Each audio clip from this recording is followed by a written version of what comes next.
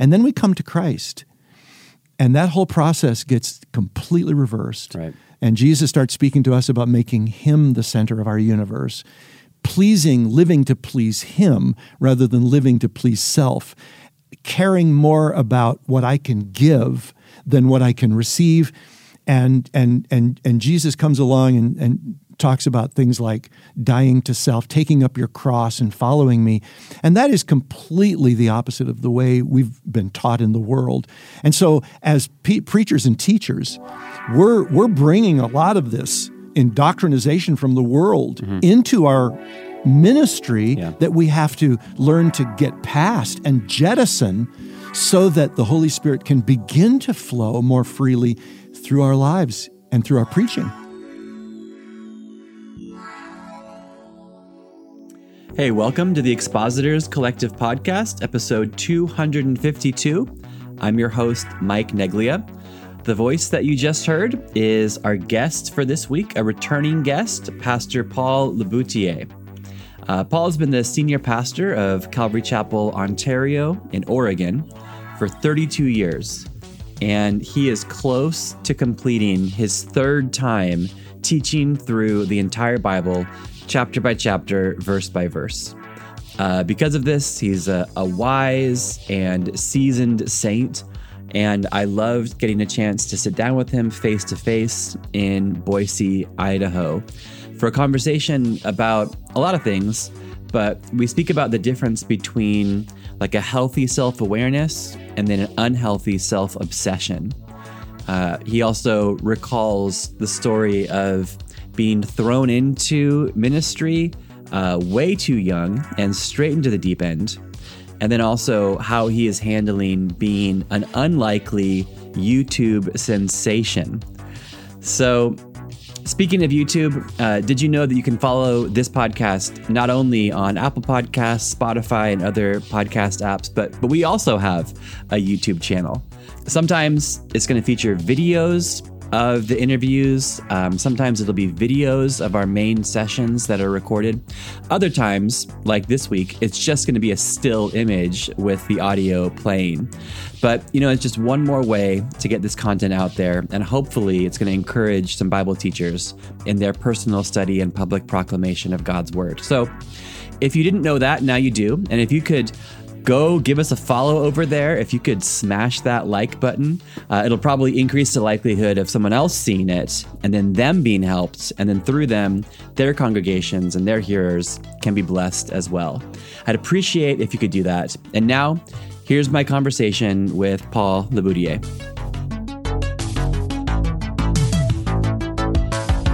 Hey, welcome to the Expositors Collective Podcast. I'm here with Paul LeBoutier, and we're in beautiful Boise, Idaho, and we've carved out some time to talk about preaching. Paul, how are you doing this morning? I'm well, thank you.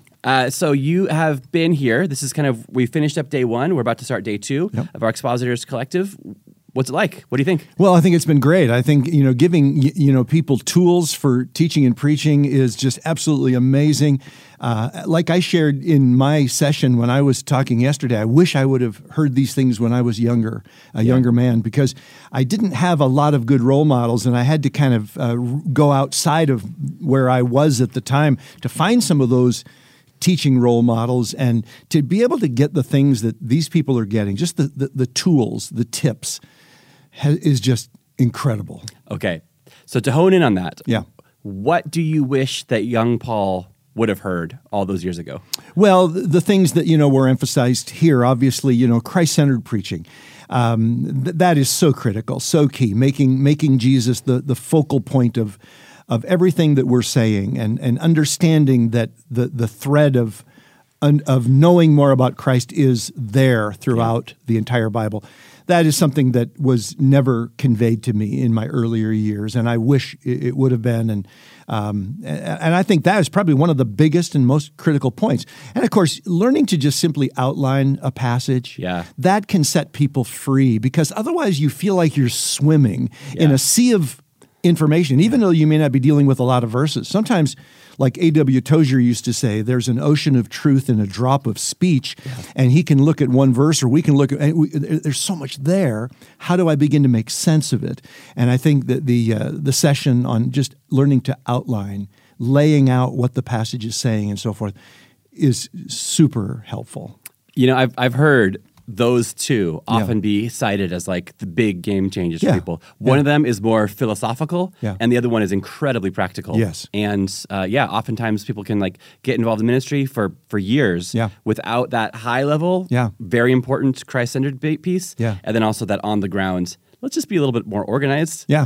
Let's have a form and a pattern that serves us and serves the people well. Yeah, my wife loves when I get organized, and she always kind of praises me when I share something from the Word that starts with an organizational structure. She likes it when I say, "Here's what we're going to be covering today. Here are the points I'm going to be covering." Yes, and then and she says that she feels the room kind of power down. Really, when there is a roadmap that is kind of laid out.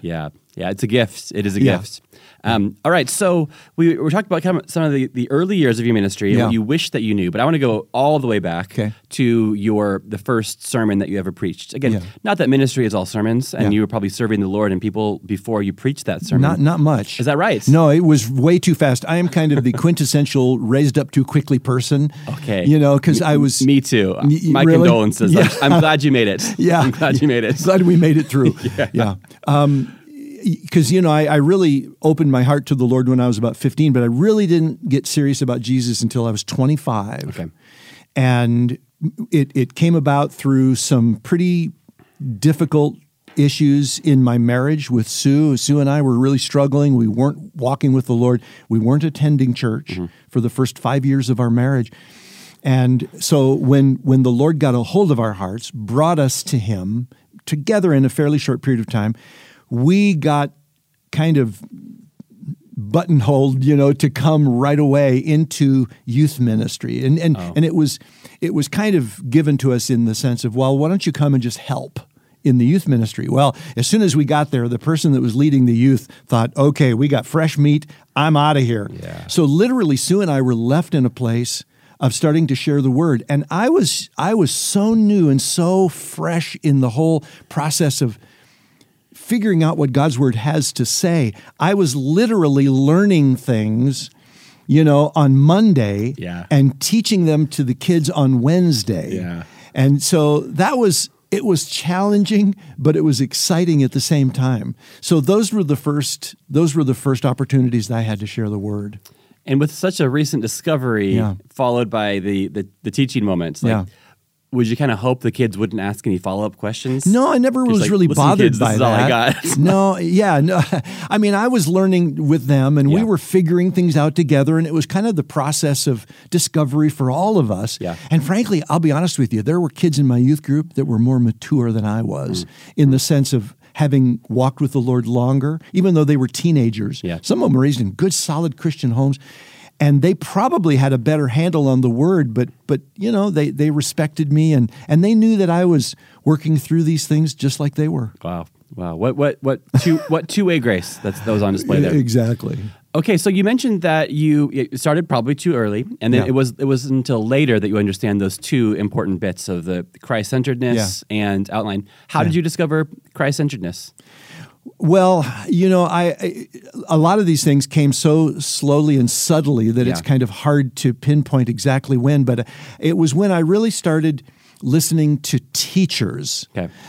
Because after we had worked as youth ministers for a period of time, they brought me on staff as a youth pastor. And then the pastor, and this was an independent Bible church, the pastor said, well, Paul, it kind of looks like you're serious about sticking with this, so maybe you should go do some Bible college. Mm-hmm. So he sent me off.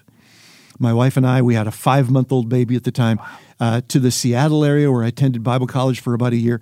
But while I was there, I got a job in the one industry where I was hireable, and that was radio. And I got into Christian radio in Seattle, and I started hearing genuine, solid Bible teachers. That's where I started hearing Pastor Chuck every day. Really?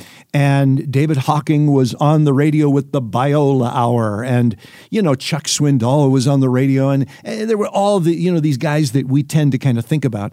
And this was in the 1980s, and I started hearing how they presented the Word of God, and that Christ-centered message was just so prevalent and so powerful, and I was hooked. absolutely hooked from that point on. Well, I've never worked in radio, Yeah. So I kind of imagine that you press play and the music or the program goes and you go do other things. Yeah. But you were sitting there listening? Well, I worked for a radio station that had an AM and an FM, and the AM was the where they did all the teaching programs. I was working on the FM side, so I was listening to the AM when I wasn't on the radio. So in the evenings and that sort of thing, I was listening to and taking notes feverishly. I remember my very first study through the book of Romans. Yeah. With a Bible teacher, and it was just mesmerizing. And I was shocked at how much I could learn in a short period of time. So during that time period, so you were learning from two sources. You were learning from the AM radio, and you were learning from the Bible college that you attended. Yeah. I don't want to throw one under the bus, but like what was more educational? What was more formative? Oh, wow. I think they were pretty close because in Bible college, you do a lot of reading, mandatory reading, and that was good for me because I'm not a voracious reader as far as things other than the Word, and so that was really an eye-opening learning time. But I think that they were pretty close. Wow. Well, no, I'm not trying to cast aspersions on the Bible college or also even overhype the radio, but So you were enriched by the in-person teaching, and then also by the recorded teachings of Chuck Smith, Chuck Swindoll, David Hawking, and probably more. And others. I'd love to speak to you about, I guess, the capacity for the sermon, the preaching that takes place in one environment and then is recorded and then broadcast elsewhere. Okay. And so I've become aware of you, years and years ago because of your presence on YouTube. Yeah. The Calvary Chapel Ontario YouTube account is like omnipresent. It's all over the place. I can't help but encounter it over and over and over again. Yeah. So how did that come about, and how are you dealing with, I suppose, I don't know, being a YouTube celebrity, if I might use that language? At least a Bible teacher on YouTube. It came about very simply, actually. We wanted to find an online presence for my stuff, just so that people in our fellowship who were missing a Sunday, got sick, went on vacation, whatever, could just keep up, with the studies. And we tried some other things before YouTube, because this was back in, this was around 2000, maybe 2009, when we started thinking, okay, we need to upload things. Well, around 2011, we got the idea to do it on YouTube. It's free, and that was the big thing. It was free. And so we just started putting teachings up on YouTube and telling our people that's where you can find it. Yeah. Absolutely no idea, no expectation that anybody outside our fellowship would ever listen. In fact, I remember thinking to myself when I first started getting feedback from people outside our fellowship, I thought, you're doing something pretty dangerous. I didn't think getting onto YouTube to listen to a Bible teacher was really, frankly, a very good idea, because there's a lot of whack jobs that are on, YouTube spouting their unbiblical, message and their heresies. And so I wouldn't have encouraged our people necessarily to go there searching out anybody. Yeah, just type in a passage and see what comes up. No, it doesn't sound like a smart idea at all.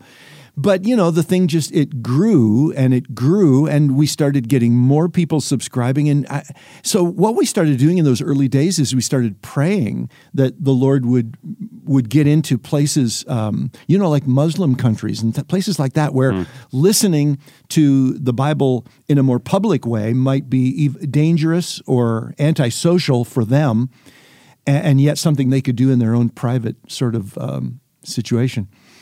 And, the Lord just got a hold of it. And then, of course, when COVID hit, that was a huge growth thing. So how has it affected me today?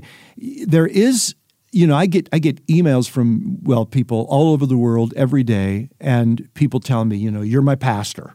I don't live on the same continent, but you're my pastor. Okay. So I spend about 2 hours a day just answering Bible question emails. No way. No way. Yeah. Wow. At least 2 hours a day. Have you done it today yet? I started, yeah. Did you? Did some, yeah. I did. Mostly I caught up last night when we went back to the hotel. Wow. So. Okay. What do you think about that phrase? You are my pastor. How does that make you feel? And what is your typical response when someone calls you their pastor? Well, I don't really make a whole lot out of it, and I know what they mean by that. They're basically saying you're the one right now who's kind of speaking into my life through the word. And I know that ultimately they need to find a good local fellowship, and I'm very active in plugging people into local churches. I found ways to get people to search and find a good Bible teaching church. It is hard, and understandably hard when you get into some countries where traveling is difficult, where churches are few because maybe there's a stronger non-Christian presence. And when people say to me, listen, I've looked, there's no Bible teaching church within hours of my home, I have to say, well, okay, you are where you are. Mm-hmm. You're doing what you can do at this time in your life and for the geography of where you live to do your best to stay in the Word, to stay spiritually fed, and to move forward. And sometimes it is what it is, and it's got to be what it is for now. Wow. But obviously people need a personal touch, and that's hard. That's the difficult part of it, because I do get people who send me their phone number or their WhatsApp address, and they want to talk personally, and I can't do that. Yeah. So I have to just limit it to, well, you're just going to have to listen online, and that's how we're going to have to talk for now. Yeah.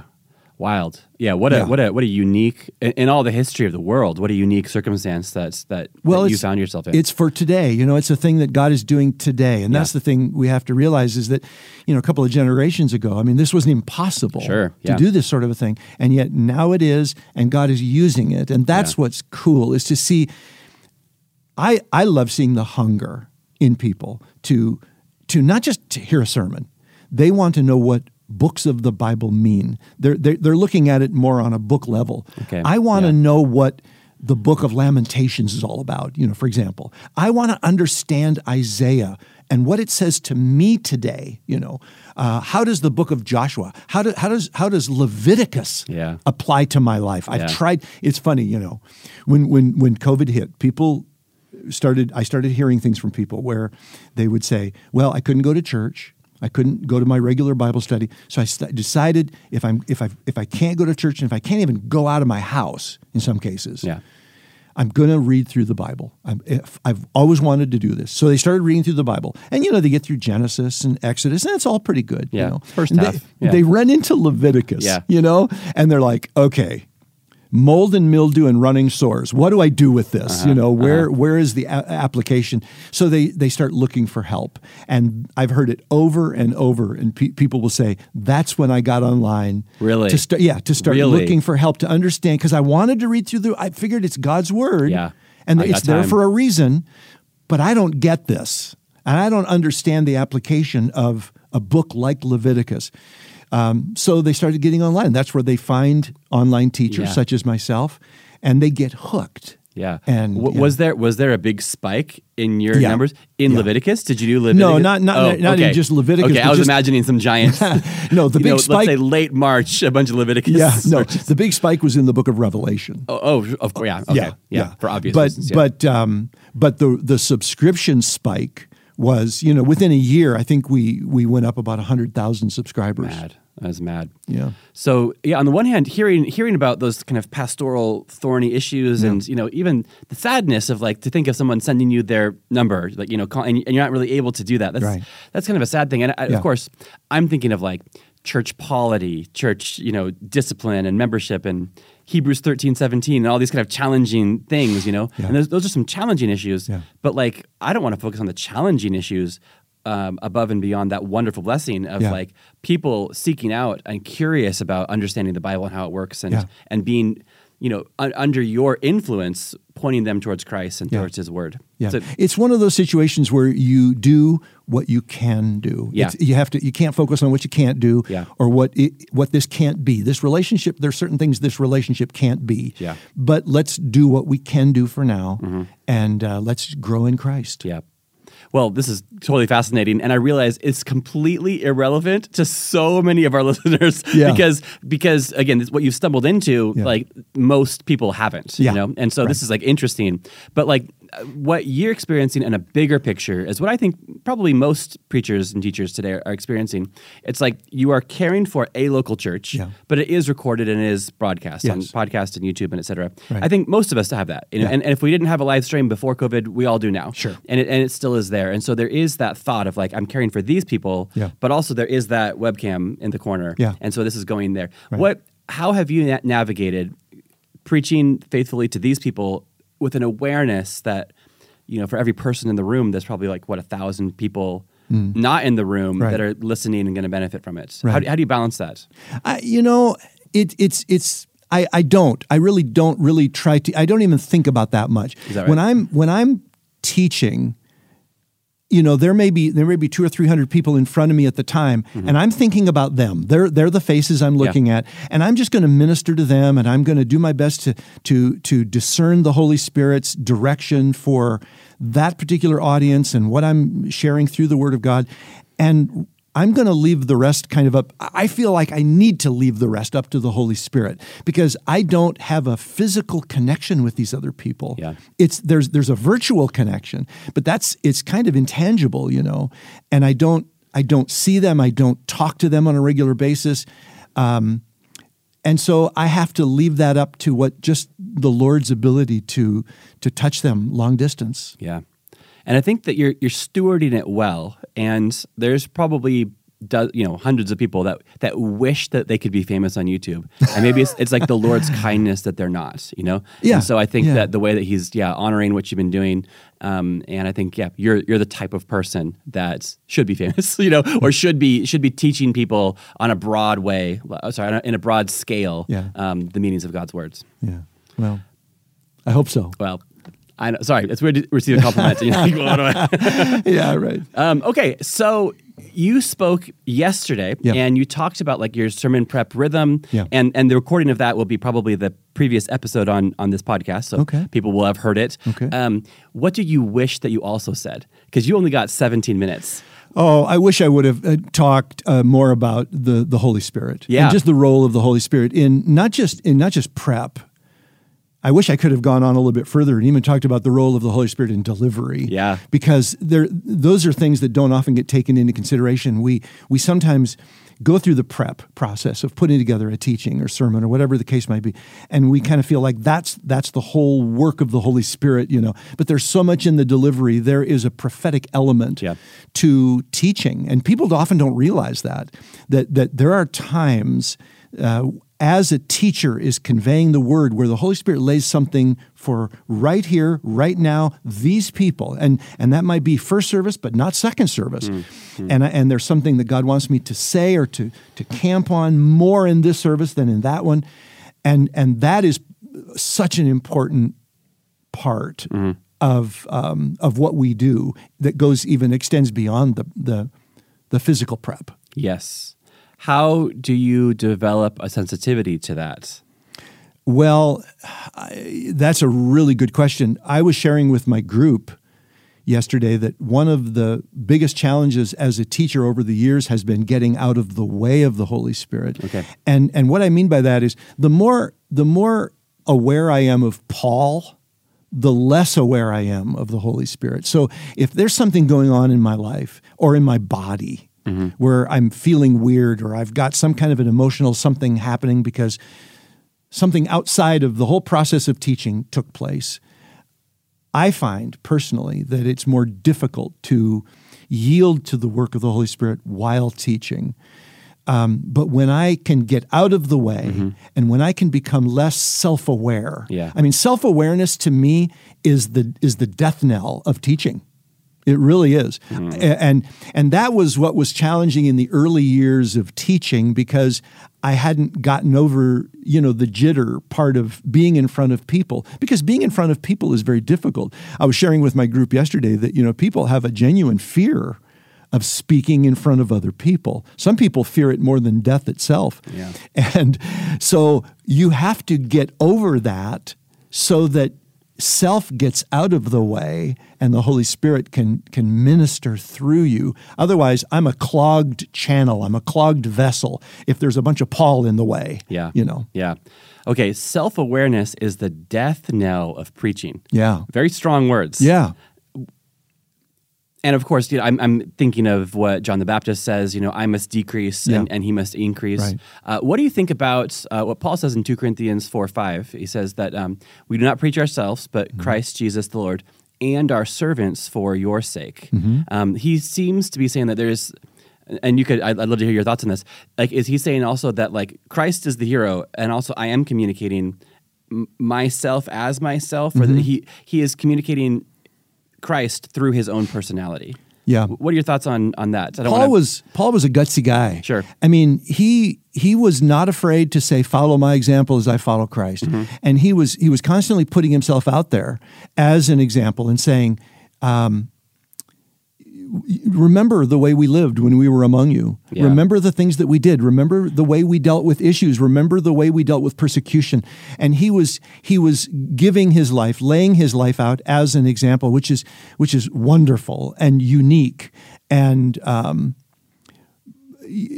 think that's what he's kind of talking about there when he's talking about preaching Christ and then also preaching through my life. Yeah. I'm constantly preaching as I live my life, as I love my wife, as I raise my children, and so forth. Yeah. Okay. Well, thanks for that pushback. Not trying to, but it's very strong words, and I think that we're probably in. Again, we talked about like the challenges of this age, the unique time that we're in. Yeah. Probably people that are more self-aware than ever before. I think so. I mean, we live in a culture that is, We're constantly thinking about therapy. Yeah. We're constantly thinking about ourselves. I don't know that we're doing it more. I think we've maybe got more opportunities to do it. We're being encouraged by our culture to put ourselves in that position of importance. Yeah. Every movie, secular movie you see now is all about being happy, and I just want you to be happy, and I'm looking for my happiness, and it's all very self-centered. Obviously, that's we all have the seed of that in us from the fall, but we're being encouraged by the world to make it paramount in our lives. And then we come to Christ, and that whole process gets completely reversed. Right. And Jesus starts speaking to us about making him the center of our universe, living to please him rather than living to please self, caring more about what I can give than what I can receive. And Jesus comes along and talks about things like dying to self, taking up your cross and following me. And that is completely the opposite of the way we've been taught in the world. And so as preachers and teachers, we're bringing a lot of this indoctrination from the world into our ministry that we have to learn to get past and jettison so that the Holy Spirit can begin to flow more freely through our lives and through our preaching. Yeah. And maybe even the phrase self-awareness, I mean, maybe are you getting at self-obsession, self-centeredness? Self-absorption. Absorption. Yeah. Okay. And we live in a very self-absorbed culture. Very much, yeah. Yeah. So that's I believe that self-absorption is the primary cause of mental illness and physical illnesses, and it's certainly one of the bigger issues behind unbelief. Because I am fixated on myself rather than fixated on Jesus. And when people come to me and they say, I just can't believe that he's forgiven me. Right. Well, what they're doing is they're saying, I'm looking at my sin, and I'm not looking at the Savior. I'm not looking at how much he suffered. I'm looking at how much I did as a sinner, and that has become the biggest issue in my life. And now it has generated this unbelief. Yeah. And it's a real hurdle to get over. Yeah. I have to constantly tell people, you got to get over yourself. Wow. Well, thank you for bringing us in on that. Final question, Paul. Yeah. So here we are. It's nearly the end of 2022. Yeah. If we were to jump 12 months into the future, the end of 2023, how do you hope to have improved as a Bible teacher by then? I'm constantly wanting to listen more carefully and closely to the Holy Spirit. I want to hone my ability to communicate. I've been doing this for almost 40 years, and I still struggle with certain ways of communicating in terms of I want to get away from I want to get away from even now. I've gotten better. There's grammatical things that I want to get better at, because I don't want anything that I do to become a hindrance to people hearing the message, just because Paul struggles with saying this particular phrase too often, to the point where it becomes their attention is fixated on, my little verbal tick rather than the message. So I want to constantly improve in the way I communicate. And one of the things I was sharing in our question and answer session last night was learning from good speakers, listening to good Bible teachers and speakers, and picking up tips on how they accurately and efficiently communicate their message. Yeah. There's things that we can learn, a lot of things we can learn from people that have been doing it for a while. Yeah. You mentioned a few kind of radio preachers that really influence or helped you to understand this Christ centrality. Yes. Do you have any, who are just some good plain old speakers? Who are some good models? Who are some well-known or maybe some unknown people who you think model communicating well? I never really thought about it until I got saved. So I don't really have any secular examples. Sure, that's fine. Because it just really wasn't much of an issue. It didn't really come up. But since getting saved and that sort of thing, I loved listening to Pastor Chuck Smith. I loved his long pauses, for effect, and that was that really helped me to learn to slow down. But I mentioned even last night that Damian Kyle from Calvary Chapel Modesto was just a real mentor. And I only met him a couple of times and chatted a couple of times with him. But back in the day, I used to send for his sermons on cassette tape. And they'd send me a book at a time. And I would listen to the way he communicated. And he was so, is so genuine and clear and concise, and I really appreciated that, and then some of the others actually was communicating through writing. I read a lot of A.W. Tozier. Okay. I loved the way Tozier communicated the truth. I loved his thought processes, and I've tried to adopt some of those in my own speaking. Yes. Well, thank you very much. We'll have links. What's the best Tozier book to start with? I think Knowledge of the Holy is the best one to start with. It's the first one I was given. Yeah. And I think after that, The Pursuit of God is probably second. But Knowledge of the Holy is good because it not only gives you a good introduction to Tozier, but it's all about the attributes of God, which is a great study just for understanding the nature of God, who He is, and how we relate to Him. Yeah. Well, thanks so much, Paul. Yeah. Really enjoyed spending this time with you, and thanks for investing in the young and new Bible teachers here in Boise. And for the listeners, I hope that this episode and all that we do at the Expositors Collective helps you to grow in your personal study and public proclamation of God's Word. Thanks, Paul. God bless. So thanks so much, Paul, and thanks to you for listening all the way to the end. A few minutes ago, he mentioned a Q&A panel that he was on, and that was recorded, and that's going to be on our podcast feed later on in 2023. So make sure that you're subscribed so that every Tuesday you get content like that delivered to your device automatically. Next week, there's an interview with Dave Lomas from Reality San Francisco, and so make sure that you're subscribed so you get that one. All right, have a great week. Catch you next Tuesday for another episode of the Expositors Collective podcast. Thank you.